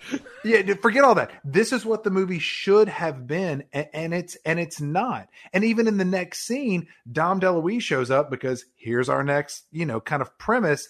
He shows up, and this was actually a pretty funny scene. The line, he shows up with a gift box, not to step on you there, but he shows up with a gift box for Burt, and he's like, I hope you like the color. And it's really funny. And like Burt Reynolds opens the box, and it's a noose, and like a length of rope, which... It's funny. That is a joke that can be used over and over again. If you need a joke, take that joke, put it in your hip pocket, and whenever you give anyone anything, a report, a pen, do you know what I mean? Like anything, right? Be like, I hope you like the color. Anything where the color doesn't matter. But again, let's sort of tie this back to reality. So we've got these 2, wackadoos in a mental hospital. One, where did he get the rope, or where did he get the noose? I'm assuming he tied it himself. Burt Reynolds gets on the shoulders of Dom DeLuise and puts the noose around his neck. How can this be happening in the wide open? This is clearly an attempted suicide. Like, I don't know if it's either understaffed, poorly staffed, or just like straight up negligence that they would allow someone to be able to sort of hang themselves in the wide open, because in the background there's like 30 extras wandering around slapping each other with, you know, wet towels and fish, and, you know, masturbating on each other. Right. I mean, just like doing whatever I assume that people do in mental hospitals. And you know, the attempt fails. Somewhat importantly, I think, after the failure is like Dom DeLuise is hanging him by acting as the horse, where he's holding on to the rope around Burt Reynolds' neck and he's going to step out from under him, but he can't really hold him up. And then Burt Reynolds starts strangling him, which again, this is a pretty funny scene. At the end of it, Burt Reynolds is pissed off. He's like, I was almost dead. You shouldn't have given up. Teaching Marlon, Dom DeLuise, the lesson, like, no matter what I say, it's Gene Wilder from Young Frankenstein. No matter how much I beg, no matter what I do, no matter how much I plead with you, do not stop killing me. Does Burt Reynolds really want to kill himself? Maybe that's sort of the heart of the movie. But I never got a clear sense of I really want to die, right? And all of these attempts fail, because the whole thing is like, I'm a coward. I'm not really fully committed to this. So when this scene happened, he's slapping him around. I'm like, do you really want to take your own life, or are you just this confused, conflicted individual? Yeah, and I mean, that's the essential flaw of the movie, right? Like, that's the reason that none of it works. Is that you don't understand this character's motivation ever. You don't know if he really wants to die, if he kind of wants to die but is too much of a coward to go through with it, or if it's just him being a drama queen, my current theory. Let's pause because I have Exhibit E. All right, in my most racist film ever, from Burt Reynolds' case, where he's stealing a truck from a Japanese gardener. And when we see him show up, we hear a little bit of like, da-da-da-da-da-da, and you're like, fucking classy. Well done, the end, as ever. Right. It might as well have been a gong.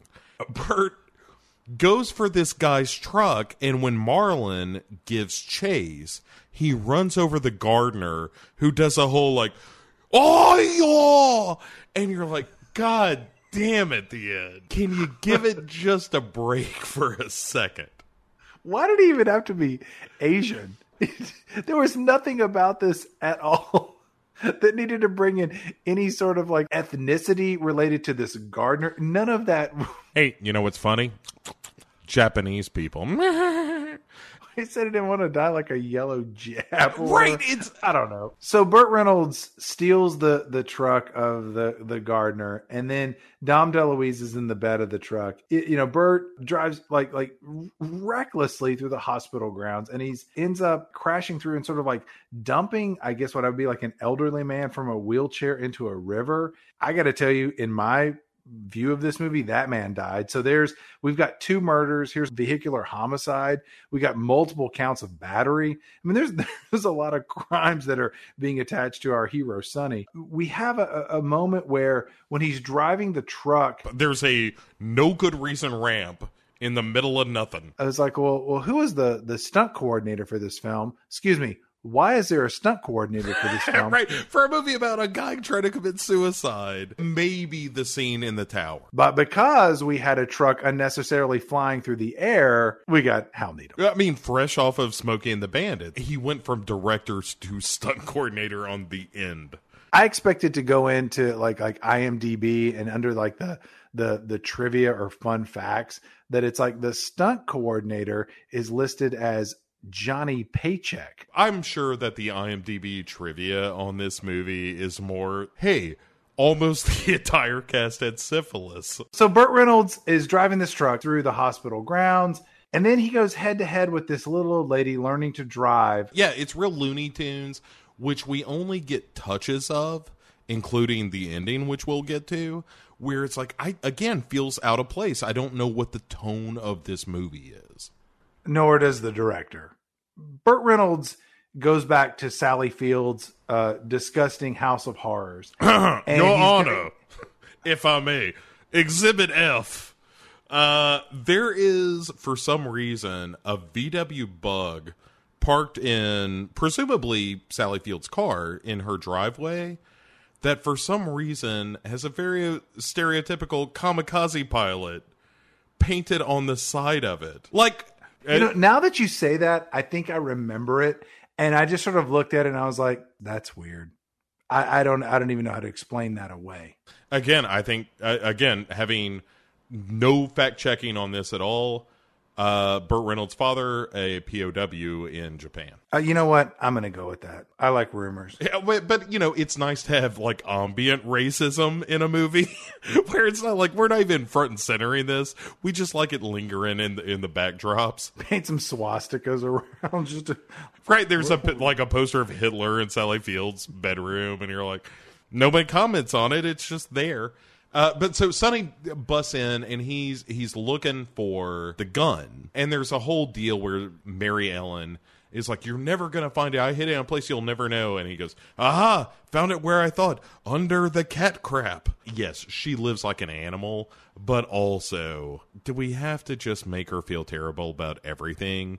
She says she's gonna call the police, and so Sonny threatens to shoot himself and says, "I'll blow my brains right out all over your walls, although no one would notice." Nope.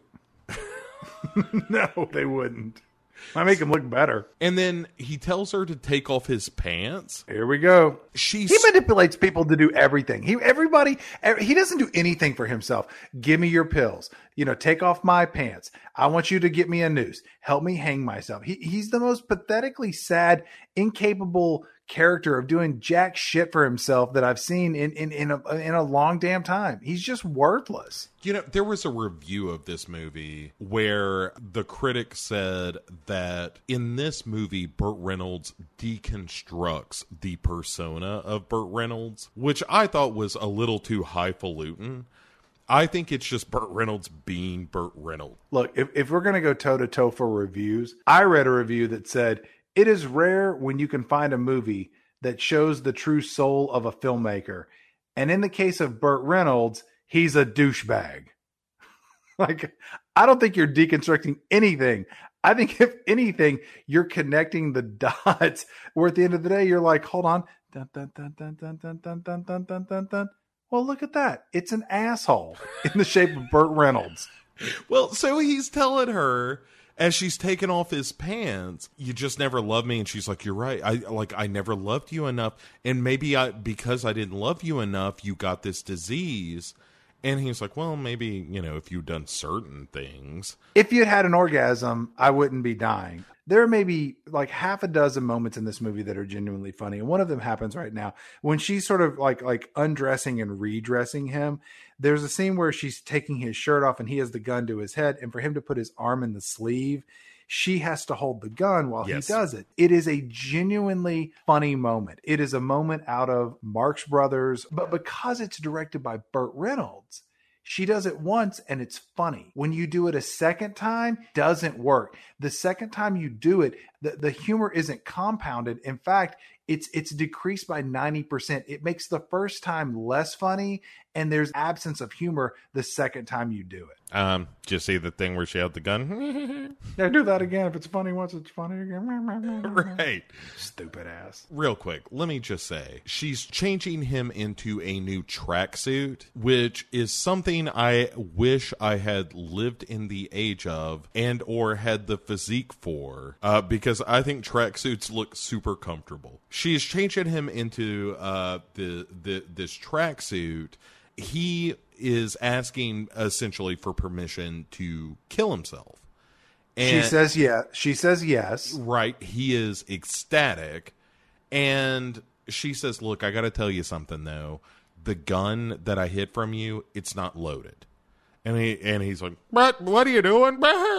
And then points it into a random direction and pulls the trigger. It shoots a stovepipe, which explodes like a prop from the movie Annie or something, where soot is going everywhere.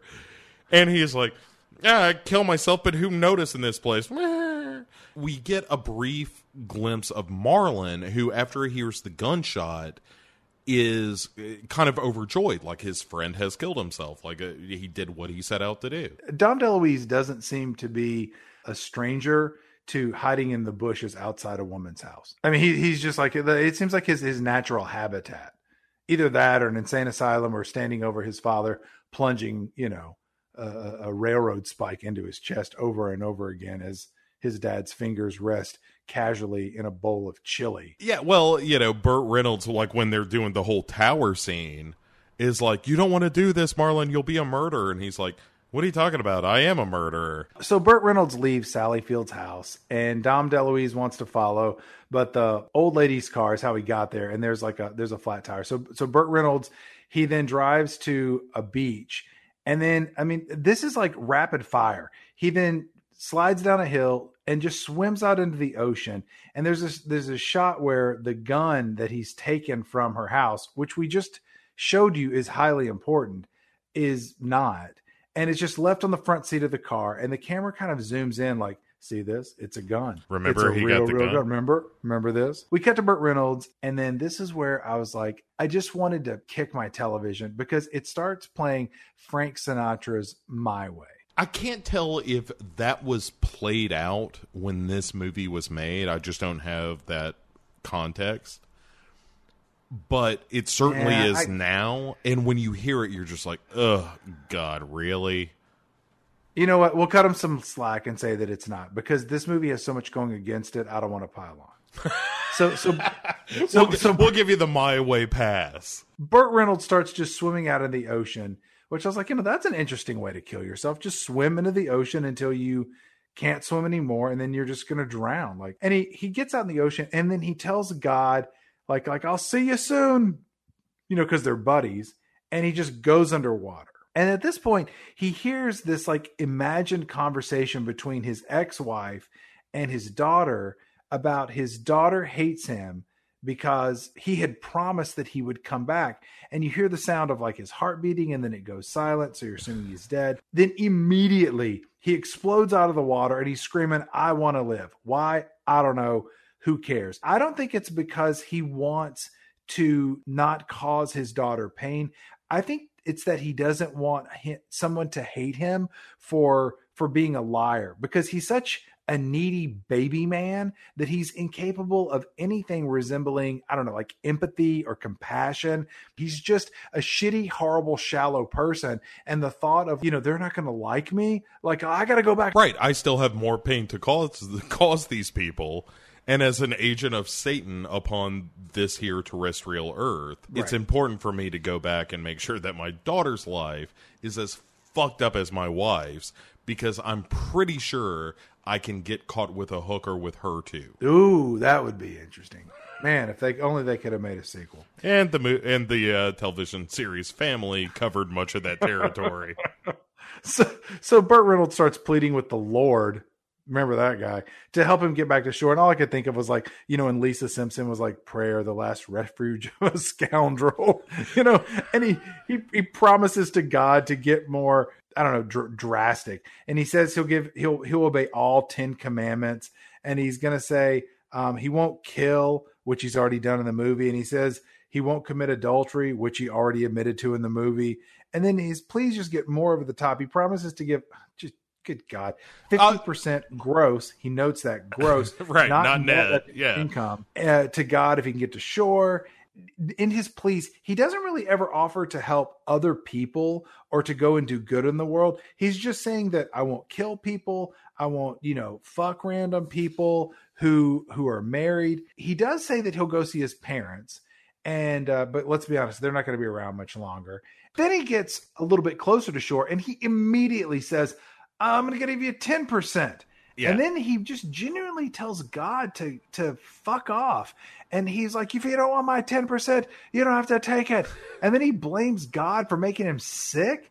And then it's like, so this is God's fault? If I may, one legitimate laugh I had in this movie was the 10 Commandments thing of like, I will not kill anyone. I will not steal from anyone. I will learn the 10 Commandments.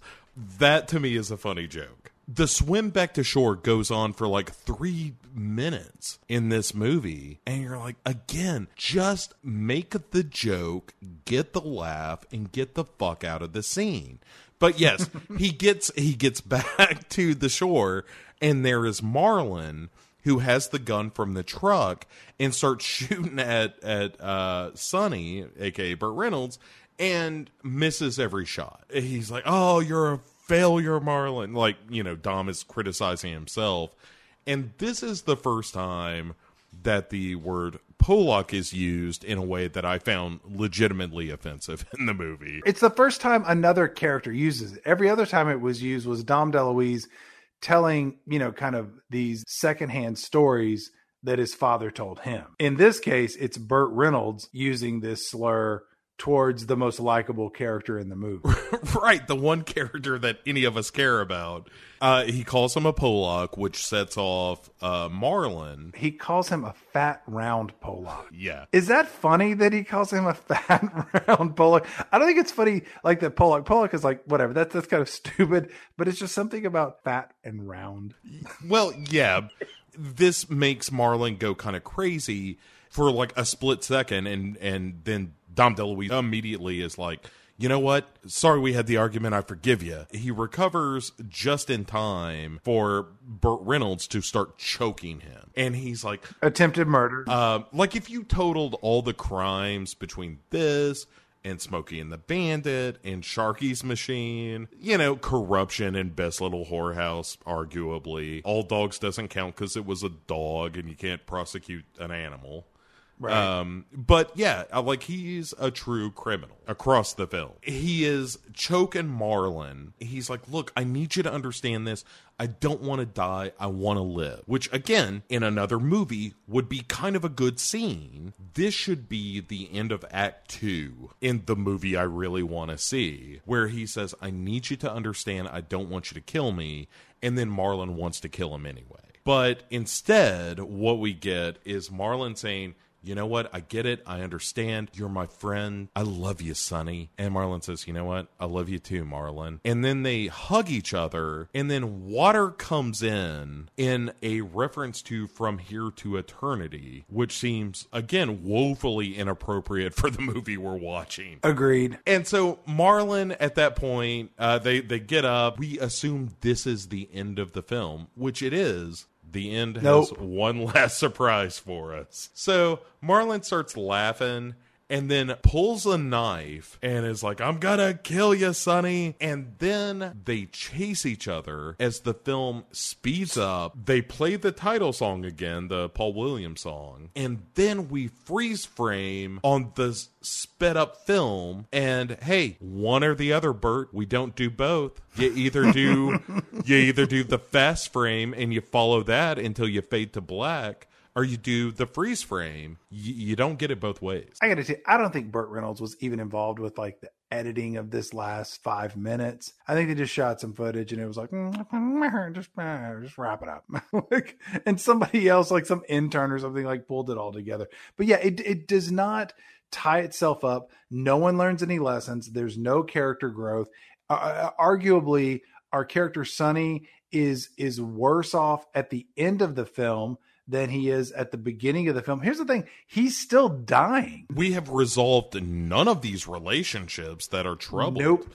Like, we haven't resolved the daughter, the ex-wife, the younger girlfriend, even Marlon. None of that is narratively satisfying in any way. It's just a shit film. And it's the perfect ending for this entire season. It's just fucking awful. One other side note, one of the production assistants credited on this film, because I like to watch the credits, is Joel Silver.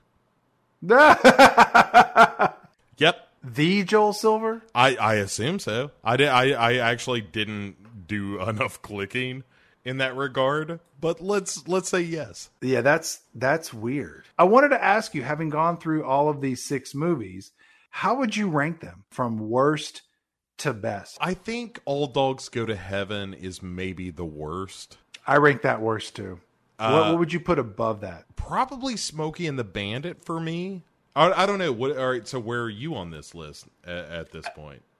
My list, I put All Dogs Go to Heaven at the bottom. There was nothing redeeming about that. Above it, I put The End because I found Dom DeLuise's performance in this to be worthwhile. But overall, there was more shit than there was flowers. So if you want, I'll go next. Stroker Ace would be my number 4. I put Stroker Ace as 4, and then my 3, 2, 1, my top 3.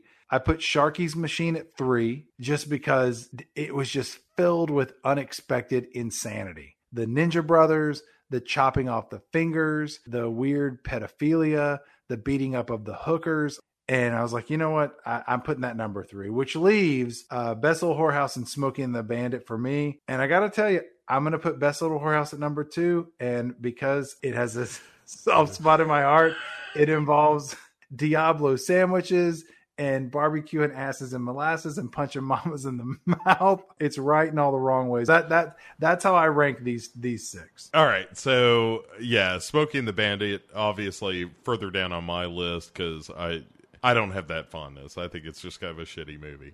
So my top 3 is The End because of Dom DeLuise. Sharky's Machine is number 2 for me because I have kind of grown to really appreciate that movie in a way that it's not intended to be appreciated, but I kind of love it for how dirty it is. Yeah, I think number 1 is Best Little Whorehouse. I think that comes closest to being an honest-to-goodness real movie. I don't have a problem with that list. That brings us to a close of the films of Turd Ferguson.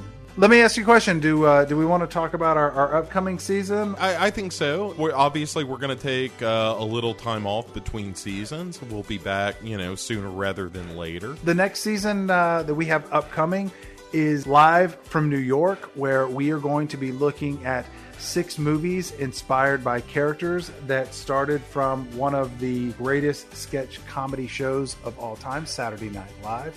So we hope that you will come back as we talk through 6 movies that we can all but guarantee are absolutely terrible and have also a lot of really interesting history around Saturday Night Live, the actors who created these characters, and the reason that a lot of these movies were made, and hopefully have a lot of fun with them. So come back and see us again, and thanks for checking out this season of Pick 6 Movies.